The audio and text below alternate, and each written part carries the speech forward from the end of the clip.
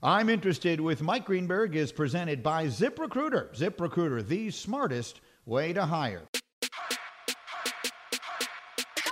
Welcome to I'm Interested. This is Mike Greenberg, and I am delighted to have you with me here today as we continue this podcast. And I want to mention quickly before I bring in the Mad Dog, we are 2 weeks away from finishing up this season. We are going to do 10 interviews this fall, and I want to ask you if you enjoy this sort of long-form interview podcast. This is sort of the way that I have envisioned doing this. And we can do a lot of different themes. My first season, we just did people from varying walks of life. In this season, we have done all these interviews with people who are the legendary chroniclers and voices of the world of sports. We could envision another season, and we could do another group of long-form interviews if you are interested in those. So what I would ask you to do, if you like these sort of long-form interviews and you'd like to see us continue, there's a very simple way to send that message to me, and that is if you would subscribe to this podcast and you would leave us a rating and a review. And that would be your way of letting us know, letting me know, Greenie, we like these. I like hearing these long-form conversational interviews. It's what I enjoy doing, but there's no reason for me to do it if you don't have an interest in hearing it. So, again, that's what you could do for me if you would like to see another season of this podcast. Then just subscribe to the podcast. I'm Interested. Leave us a rating and a review and let us know that you would like to see this and hear this continue. And if you want us to do it, then we most certainly will continue to do it after the new year. In the meantime, my guest today is Chris Russo, legendarily known as the Mad Dog, now of Mad Dog Sports Radio on Sirius XM. And sort of I've always referred to him as the godfather of two-man sports talk. You know, Mike and the Mad Dog, what they did at WFAN, among other things, spawned an entire genre that has created an awfully good life for me. And I don't know that there would have been a Mike and Mike if there hadn't been a Mike and the Mad Dog. So I'm really looking forward to talking to Chris about all the different elements of his career, about the impact he feels he's had on the industry, and most importantly, on all of the great sports that he's had the ability to cover over the last 30-plus years. So Chris Russo is coming your way in just a moment, but before we get to that conversation, I will remind you, and with that, the table is set. Here comes the Mad Dog in 3, 2, 1. There seems to me to be no way that I could introduce Chris Mad Dog Russo outside of doing my extremely and admittedly terrible imitation of him, but for as long as I can remember, people like me have been saying, good afternoon, everybody. How are you today?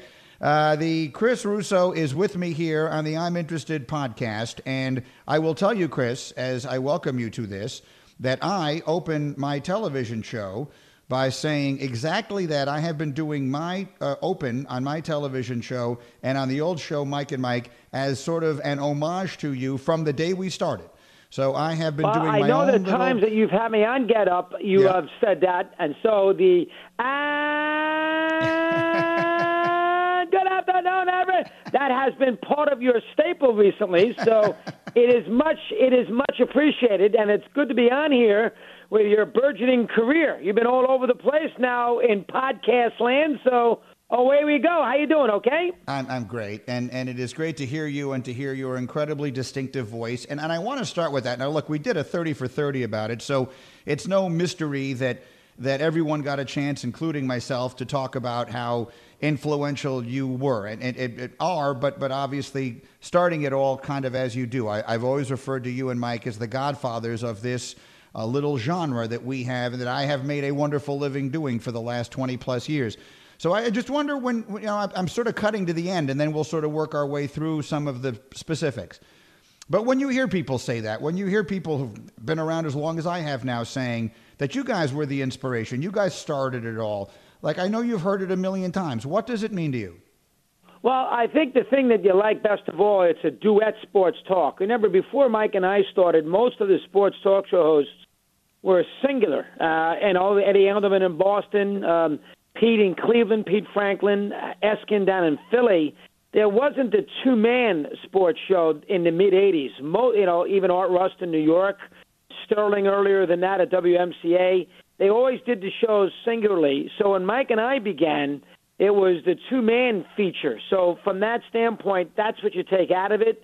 not that I'm the first or he's the first to do sports talk. It's the fact that we were the first to do it together, and to convince sports talk stations, whether they be at IP in Philadelphia, which kind of followed FAN in New York, that you could put afternoon sports talk on, middle of the afternoon, not at night. Most of the shows in the old days, Mike, were on after the, 6 o'clock, 6 to 10 at night, or something along those lines. They weren't always on 2 to 6 or 1 to 6:30 or 3 to 7.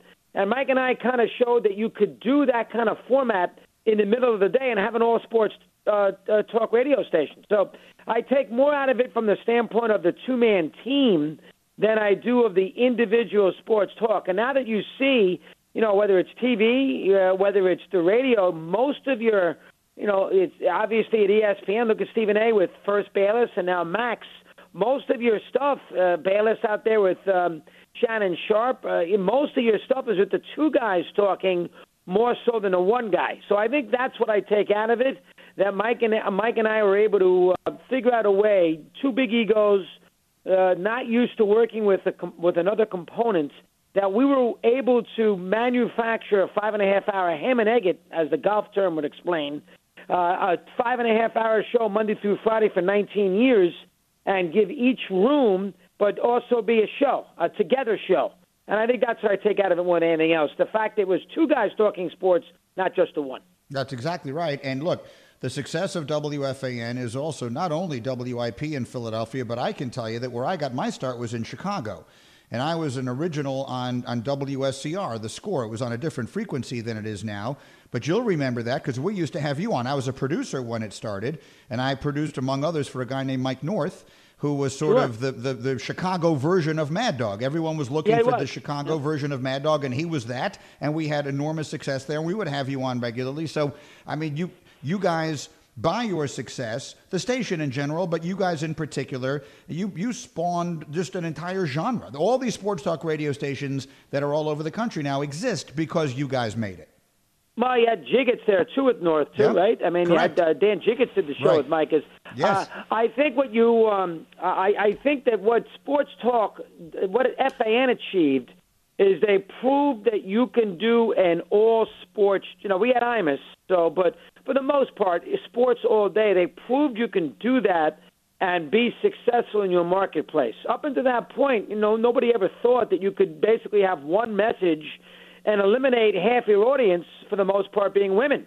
I mean, I know I didn't think it would be able to. I didn't think FAN would be successful because I just did not think you could survive if half your clientele was not going to be necessarily into it. And that obviously would be females. How many females necessarily going to sit there and listen to sports talk all day? That's basically sort of men-oriented. And I didn't know if FAN could survive by doing that, and I was dead wrong. They could. Now, Imus, again, was huge because it gave us a morning show, and that's important. But a lot of other towns, as you know, did a lot of sports talk in the morning. Cataldi, he's a little wacky. There's good stuff in the morning, but it's sports-oriented.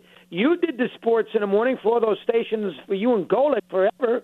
So from that standpoint, I think FAN proved that you can have a message done by only delivering to half of the audience.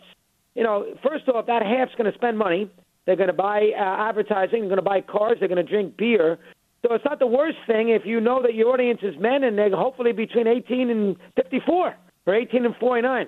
And that's what FAN accomplished. And they got the right personnel there to get that message across. And fortunately, Mike and I were at the right place at the right time. Franklin left. He had a contract issue. I'm 29. Mike is 34. The station had already been around for 2 years. Hey, you know what? Mike might be too encyclopedic. Russo might be too nutty by himself. Let's try it together and see if they can be successful. And lo and behold, we were. Thank God. Perfect storm, Mike. We hit it at the right time, and then you throw in the 90s sports in New York. Yankees at the end of the decade, Knicks and Rangers at the beginning of the decade. Second year we started, Giants won a Super Bowl. That helps too. No question. Chris Russo with me here. Okay, so we have started sort of at the end. Let's go back to the beginning because your passion for sports is something that I think is the primary reason that people enjoy listening to you. So what is your first sports memory from your childhood? What's the first thing you remember about loving sports? Well, that's a good one. I'm probably going to say the Packers of '67. I was 7 going on 8. I remember the Ice Bowl very, very well. And I also remember a game at the end of the year. They played a game in L.A. against the Rams. They lost on a blocked punt. And I threw things all over the house and annoyed that my team had lost. Now, as it turned out, if you go back and look, that's a meaningless game. Packers had already clinched their division. They were in the playoffs. They lost 27-24, maybe it was 24-21. Block punt. I went nuts, and my parents, to punish me, would not allow me to watch the Packers the next time they were on TV. Lo and behold, they next are on TV 2 weeks later. They played Pittsburgh in their last game, lost. Then they were on TV against the Rams in a playoff game, and they beat them 28-7 in Milwaukee. I was not able to watch it, but I was able to watch the Ice Bowl, which was on New Year's Eve of 67, going into 68. I was 8 at that time, and they beat the Cowboys, of course, 21-17. And I remember that team pretty well. So if you ask me where it all began for me from a sports perspective, I get glimpses of other things. I remember Gibson against the Red Sox in 67, but that one with the Packers against the Cowboys in the Ice Bowl of 67, I remember very, very well. And I also remember my parents all upset at me for screaming and yelling about a nothing game with the Rams. Didn't mean much. I was too young to understand that aspect of a meaningless game in December. And that probably is the first big memory I have of sports at that point. And that's a famous game. It's one of the most famous games in the history of the NFL. So that one would be number 1. Giant baseball would be next, and that would be in 68. Bonds broke in, Barry's father, Bobby, and he played 81 games that year. The 68 Giants were good. They finished in second place to the Cardinals. They finished about 6 out, but a good team. Mays, McCovey, Marichal. Again, Bonds played 81 games. I remember that team, too. So right around that period, Mike, for me, those two teams became my favorites. Green Bay the year before, 67, Lombardi's last, and the Giants the following year in 68. And I'm sure a lot of people have not ever heard any explanation of this, but you grew up on Long Island, right? I grew up in Syosset, Long Island, so, I didn't like the New York teams, which is funny. I hated all the New York teams, me being a contrarian. So, but I remember the 69 Mets well. I certainly remember the Knicks beating the Lakers in May of 70. I remember the Rangers were good in the early 70s, losing to the Blackhawks and the Bruins and the Cup final that one year to Boston. I remember all those teams, but the two that I seemed to latch on to were those two teams. One addendum, in 68, my father was a jewelry salesman, and he used to have a couple of big jewelry shows a year, and he did one in February and one in the summer. That summer of 68, the jewelry show for my father was in Philadelphia. So he took my mother and I'm the only child, down to Philly, and we stayed at the Hilton in Philly. That was in August. Lo and behold, the Giants were staying there as well for a series against the Phillies. I got all the Giants' autographs, lobby, running around with a little pad and pencil, except for Willie Mays, who wouldn't sign. And that seemed to have a lot of scenarios, too, with me being a big Giant fan. August of 68, I've gone back and looked. Giants made a trip into Philly. They played at at Connie Mack Stadium in those days before the Vet. And obviously got all the Giant autographs. And a young kid like that running around getting Bill Mumble Kent, Mike McCormick, who just passed away, won a Cy Young, Gaylord Perry, McCovey, getting all their autographs around the hotel lobby, that's gonna hit home to a young kid. So that has something to do with my Giant love as well. That's phenomenal. I just can't imagine, because I'm a little younger than you are, but I also am from New York, and I just can't imagine growing up. Did you go to games? Because, my father took me to a lot of games, and I can't imagine going to games and not having those having become my teams. Like the first memory I have when people ask me that question, I remember what the garden smelled like when I was a little kid. People would be smoking cigars, and it was just such a totally different vibe. But my father would take me to Knick games, Yankee games, and Jet games, and I just can't imagine those not having become my teams. Did you go to games as a kid? Yeah, I sure did. My father was not a basketball or hockey fan. Mm-hmm. He loved the Yankees. So the games that I would go to would be the Yankees scenario with up at Old Yankee Stadium. and, of course, the Mets. And the Mets in the early 70s were worth going to. They had Seaver. They won the championship in '69. I was at one of those Cardinal games at the end of the year, not when they clinched, but in that series. I remember that. We sat down the right field line, and there was a bunch of drunken Met fans right next to us. I do remember that. I also had a good buddy of mine who was a season ticket holder of the Giants and the Jets, believe it or not. And I went to a lot of Giant games up at Old Yankee Stadium in the early 70s. But even before that. And I remember one game that I went to, they beat the Eagles, and I have my little facts and figures book right here, and I'm going to tell you what year it was. I think the final was 62-10. And the Giants beat the Eagles, and I'm going to tell you, I was at the game, and that game, I have it right here. I'm going to give you the exact date. They beat the Eagles in 1972, 62-10 at Yankee Stadium. I was 12. I was at the game. Wow. OJ's game, when he broke the rushing record, 2,000 yards, when he hit the 2,000-yard rushing record at Shea in the snow, I was at that game. So I went to those games too, but my father was not a big football fan. So most of the games that I would go to would be Yankee games at the old stadium, and the Yankees were bad in the early 70s, and the Mets games. Those are the two games. Those are the two sports I say. Knicks and Rangers I did not go to, so you were fortunate because the Knicks were a huge story in those days. Huge. So you had a chance to go to those. I did not go to the Garden nearly as much as I went to Yankee Stadium and, of course, Shea. I did, however, miss the really good years for the Knicks. As I say, I'm younger than you are, so I did not see the Willis Reed, Bill Bradley, Dave DeBusschere, Walt Frazier Knicks. I grew up with the Toby Knight, Larry Demick, Glenn Gondrezick, Ray Williams Knicks. They got good. They got good when they got Bernard King in the early 80s. The first Knicks teams that I remember that were good were the Hubie Brown coached Knicks. Those were the teams I fell in love with. 100%, Mike. You're not a little younger than me. What are you about? You 50 yet? You're 53. 53. 53. So you're 8 years younger. So those 8 years is huge.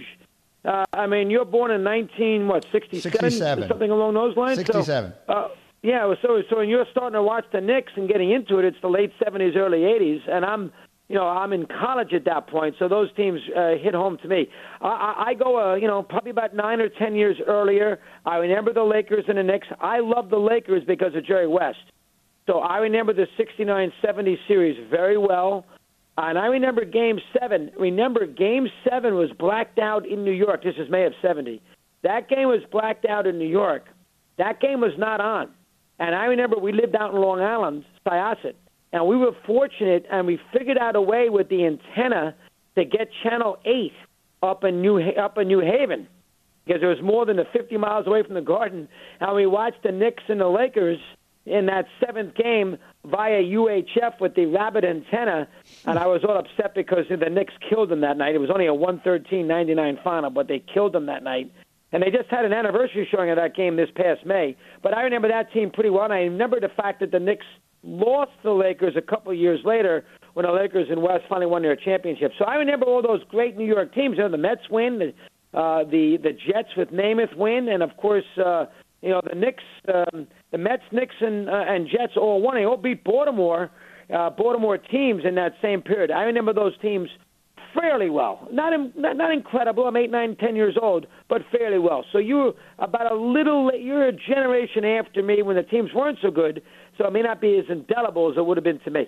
But here's the thing that I just find, and I want to try and do a psychological evaluation of it, that you were growing up in New York, in the New York area on Long Island, at a time when the Knicks were winning a championship, the Mets were winning the World Series, and the Jets were winning the championship. And you're telling me that you were rooting against the Knicks, and you were rooting against the Mets, and you were rooting against all the New York teams.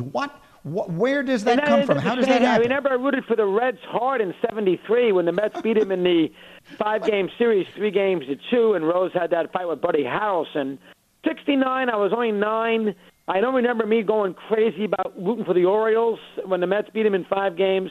But the Knicks, absolutely. I was a big Chicago Blackhawk fan. They beat the Rangers one year in 7 games. I remember that series very well. I rooted hard for Chicago. They won 3-2 in Game 7 at Old Chicago Stadium. I rooted hard there. The Giants are bad, so I don't have to worry about them so much. Namath, everybody loved Namath. I didn't have this fascination with the Colts, but I like Green Bay. So, I mean, and the Packers after 67 and Lombardi left were not that good.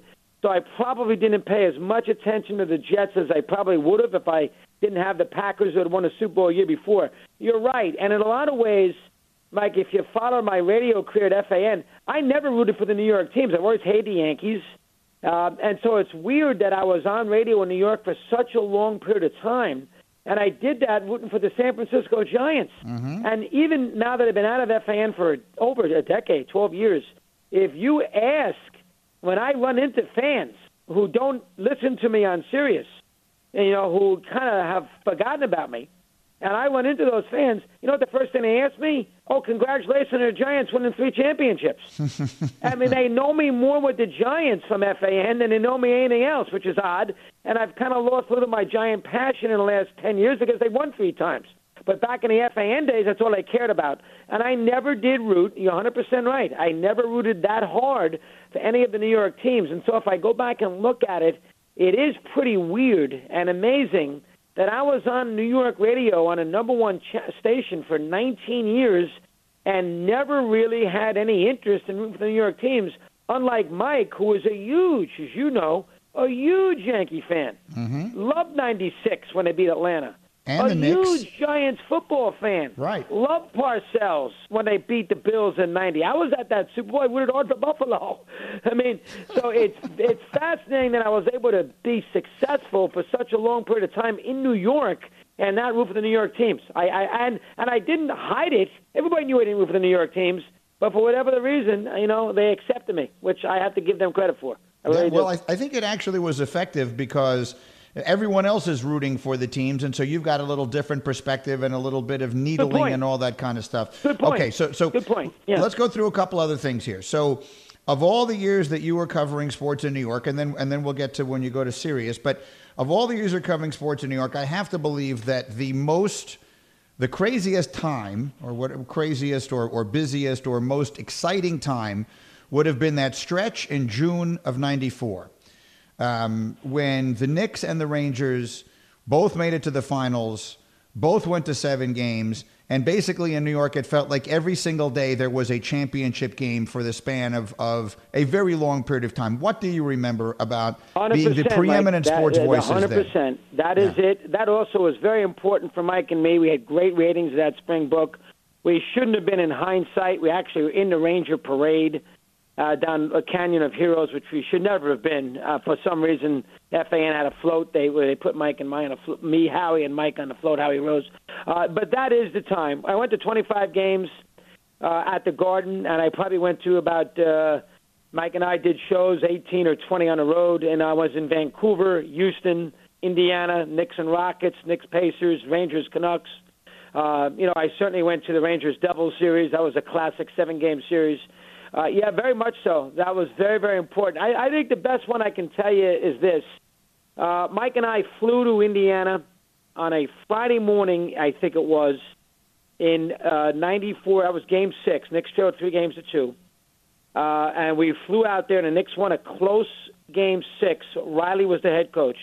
Riley used to come on every Friday, every game, playoffs at 5:05, game day included.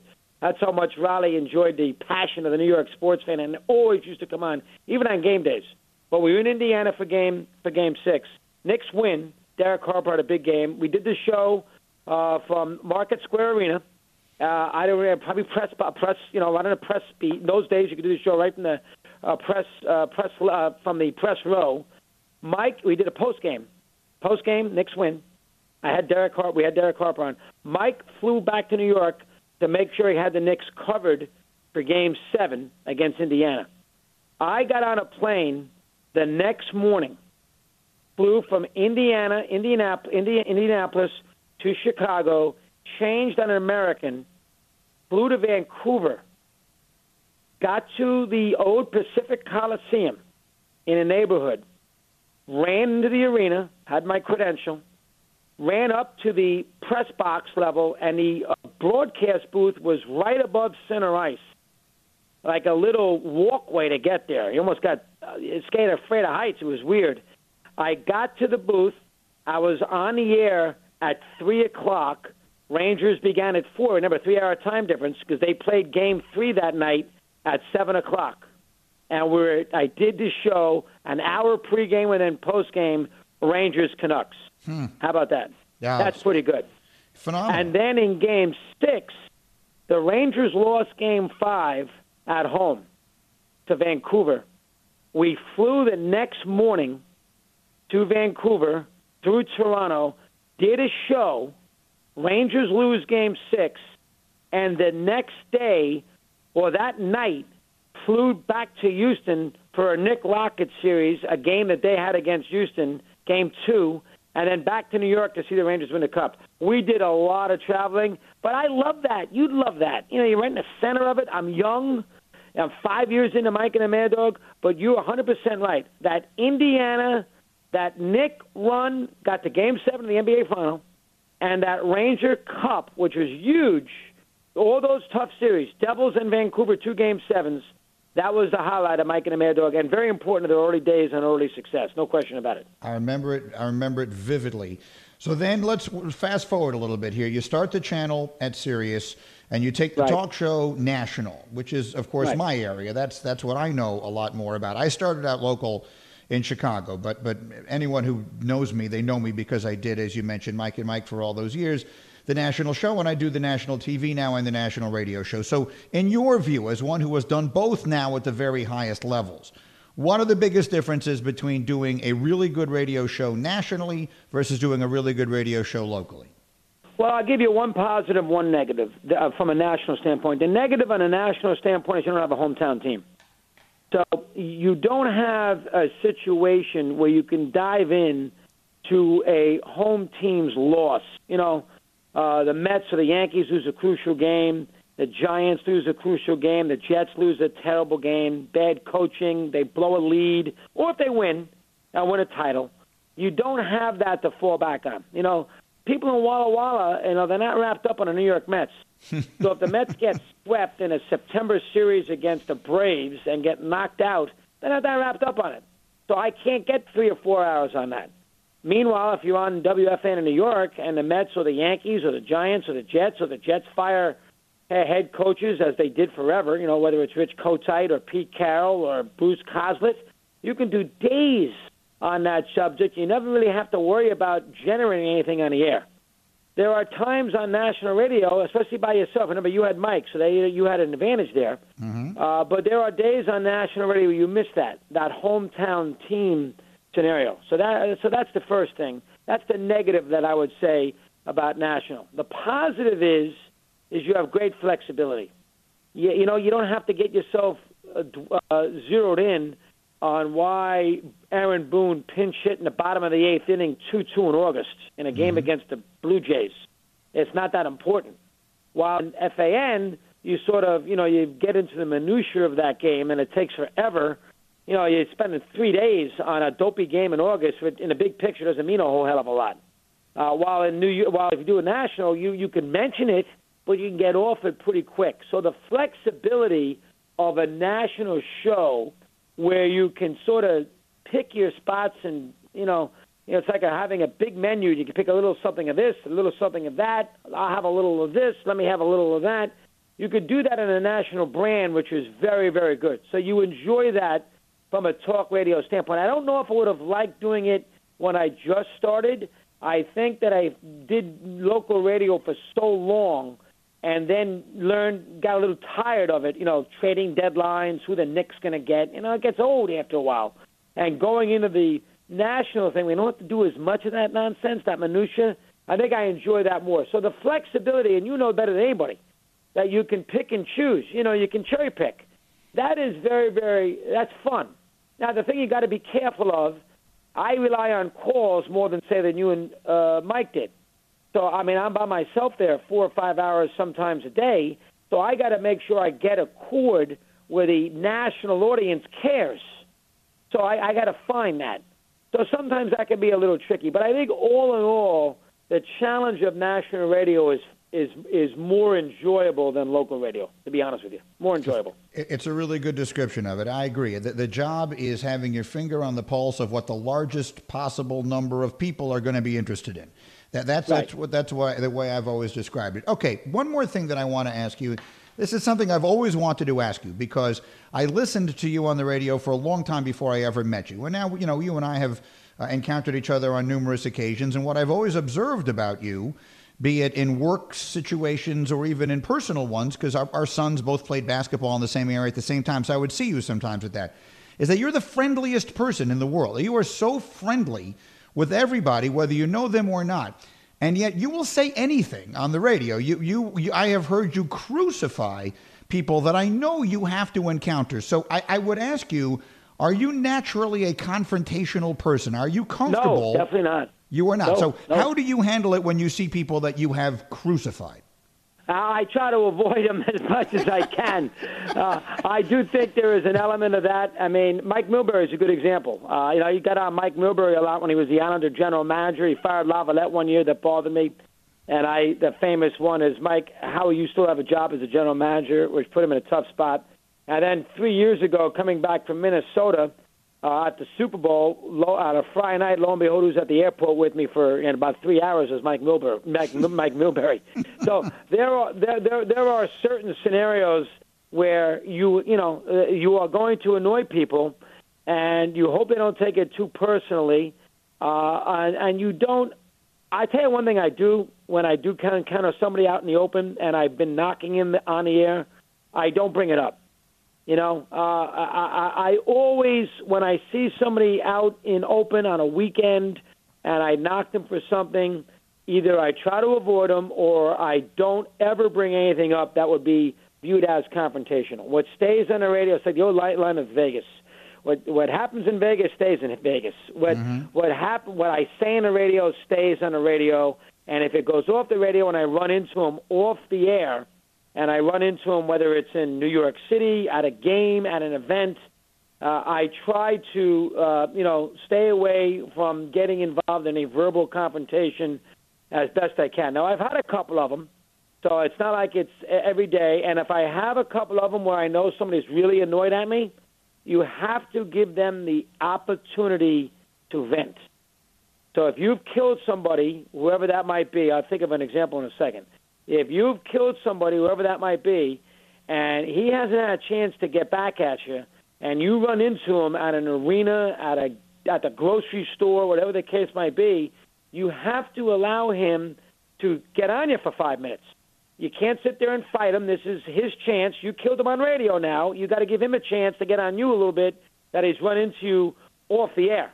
And so the 2 or 3 times or the 5 or 6 times that has occurred, I try to allow that to happen because it's got to only be fair. I can't kill him and then not give him a chance to get on me when he runs into me.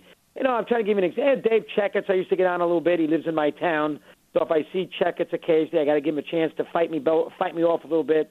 Dave's one example. Bobby Valentine would be another. There's been a couple of times where, Bobby was the manager of the Mets, and, we always used to get on him a little bit. So he'd get me. He lives in Stanford. Mm-hmm. So, you're going to run into him. So there are a couple of those examples where you have to allow that person to get it off his chest. But you're right, Mike. When you see me in public, you have to be the same person that the average fan's going to think of you on the air. So if you're having a bad day and you're annoyed and you're cranky, that's the day not to go out. When you go out and you go to an AAU basketball game, or you go to a golf event, or you go run around town, you have to acknowledge the fan who sees you, because that fan wants to see the same Chris Russo that he listens to. So it doesn't have to be 20 minutes, but hello, how you doing? A quick acknowledgement that his opinion counts. 20 seconds, Chris, who's going to win? Don't run away and hide. Sit there and give him an answer. That's not going to kill you to do that. So I try to take that into account when I'm in those situations. And then when I run into somebody that I know might be mad at me, give them a chance to yell at you. It's not the end of the world. That's how I do it. One more thing before I let you go. I want to get a little bit of baseball into the conversation. The issue of analytics became the overwhelming topic coming out of this year's World Series. And as America's foremost baseball lover yourself, I just would like to hear, and I think everyone listening would like to hear, your perspective on the role that analytics is playing in the game right now, what you think it's doing to the game, and where you would like to see it go. Well, I think it's hurt the entertainment aspect of the game. I don't think there's any doubt about that. With millions of relief pitchers coming into these games, we saw it in Game 6 against the Dodgers with Blake Snell. That's hurt the game an awful lot. The specialization of the sport has lengthened the game, has made the game much more tedious, and made stars of anonymous relievers who none of us can pick out of a lineup. Think about it for a second. LeBron plays the last 10 minutes of a fourth quarter of a big playoff game. Tiger plays the back nine of the Masters. Federer and Nadal play the fifth set at Wimbledon. Brady directs a 2-minute offense in the fourth quarter. The big pitcher's out of the game. I mean, he doesn't pitch the last 3 or 4 innings. Kershaw's out after 6 innings. So you never see the great hurler go out there and dig deep to get out of a precarious situation because he's not allowed to do that. And that's a form of theater that we no longer have in baseball, and I think much to the negative. So that's one aspect of the sport that I think needs – I don't know how they're going to fix it, but that drives you crazy. The problem that you have with baseball right now is you got too many kids, and I've been saying this on the air for months, so if you haven't heard me, I'll explain it. You got too many kids who are 24 years of age right off the UCLA campus who wear the Bruins sweatshirt on the way to Dodger Stadium with just gotten out of a shower with the Schwinn bike going to Dodger Stadium, poring over last night's data. I didn't see the game, but poring over last night's data and statistics to determine how to play the game tonight. And that is that's a problem. There's not enough hunch play in the sport right now. And I think that has been a major detriment. Not only the fact, that baseball is a slow game. We're living in a generation where they want immediacy, while baseball is a slow, cerebral, methodical game. It's a subtlety game. You got to watch it. You got to kind of understand what the manager's up to. You got to follow along. Most people don't want to do that now. My kid doesn't want to do that. He wants to follow the sport on his phone and look at the highlights, and he wants to watch the red zone on football, and he wants to play his fantasy, and he wants to watch the last 5 minutes of an NBA playoff game, and he wants to watch the NCAA tournament and go from one conclusion to the other. He doesn't want to sit there for 4 hours and 25 minutes watching a ball game that doesn't end at 1 o'clock in the morning. And that's where baseball, I think, has hurt itself an awful lot. And I don't know how they fix it. They've let the cat out of the bag. So that is one negative of the sport that is disturbing. Now, when you get the great game, like you got in Game 4, Tampa and the Dodgers with that crazy finish, despite the fact it took 4 hours and 20 minutes to play, when you got that great game, there's nothing like it. But you got to get more than one game in a season or 4 or 5 games in a season that have that kind of drama to sustain an audience. So I think baseball, from a television perspective, has got some issues. And we see it all the time with the ratings. And I think the analytical aspect, I can understand why they do it, but it's a problem. The GMs run the team right now, Mike. The managers don't make the calls anymore. They do what the GM tells them to do. And they only get paid $700,000-$800,000 a year to do it. These guys don't get paid like they did in the Joe Torre made $7-8 million a year from the Yankees year after year. They won championships. Boone's making $1 million a year. Making $1 million, $2 million, $3 million. They don't make that kind of money. So the GM makes that decision of who should pitch Game 2 against Tampa. And that's why they go to Garcia there and then they go to that J. Happ out of the bullpen. I think it's a negative. I think it's caused the sport some major trouble. And I don't know how they fix it, but I do think it's caused the sport some trouble. I really do. I see it the same way. Listen, I need to let you go because you're a busy person, but I just want to tell you, I know I have said this to you in the past, but I want to say it here that I have you mentioned it, Mike and Mike was the best thing that ever happened to me in my life, professionally speaking, and it definitely never happens to me if it weren't for the trail that you and Mike blazed. And so I wanted to say thank you again for that and for everything and for being terrific here and continued success and good health. And I hope I see you soon. Thank you very much for doing this. Mike, you did a great job as usual. Let me talk there. Superb. Keep up the good work, pal. Appreciate you having me today. All right, and so that's my conversation with Chris, the Mad Dog Russo. My thanks to Chris. It was a pleasure chatting with him. He's someone I've gotten to know a little bit over the years, and he's just a very nice guy, very friendly. And I think that a lot of that sort of shined through in that conversation. So I hope you enjoyed that as much as I did. And again, I'll remind you, if you would like to see us continue this podcast for another season, if you like these long-form interviews, then please subscribe to this podcast. I'm interested. Leave us a rating and a review letting us know that you want to see us continue. Because if you want to continue to hear them, I promise you we'll continue to do them. So that's it. I greatly appreciate you spending this time with me. I will see you next week. I'm interested. And my name's Mike Greenberg.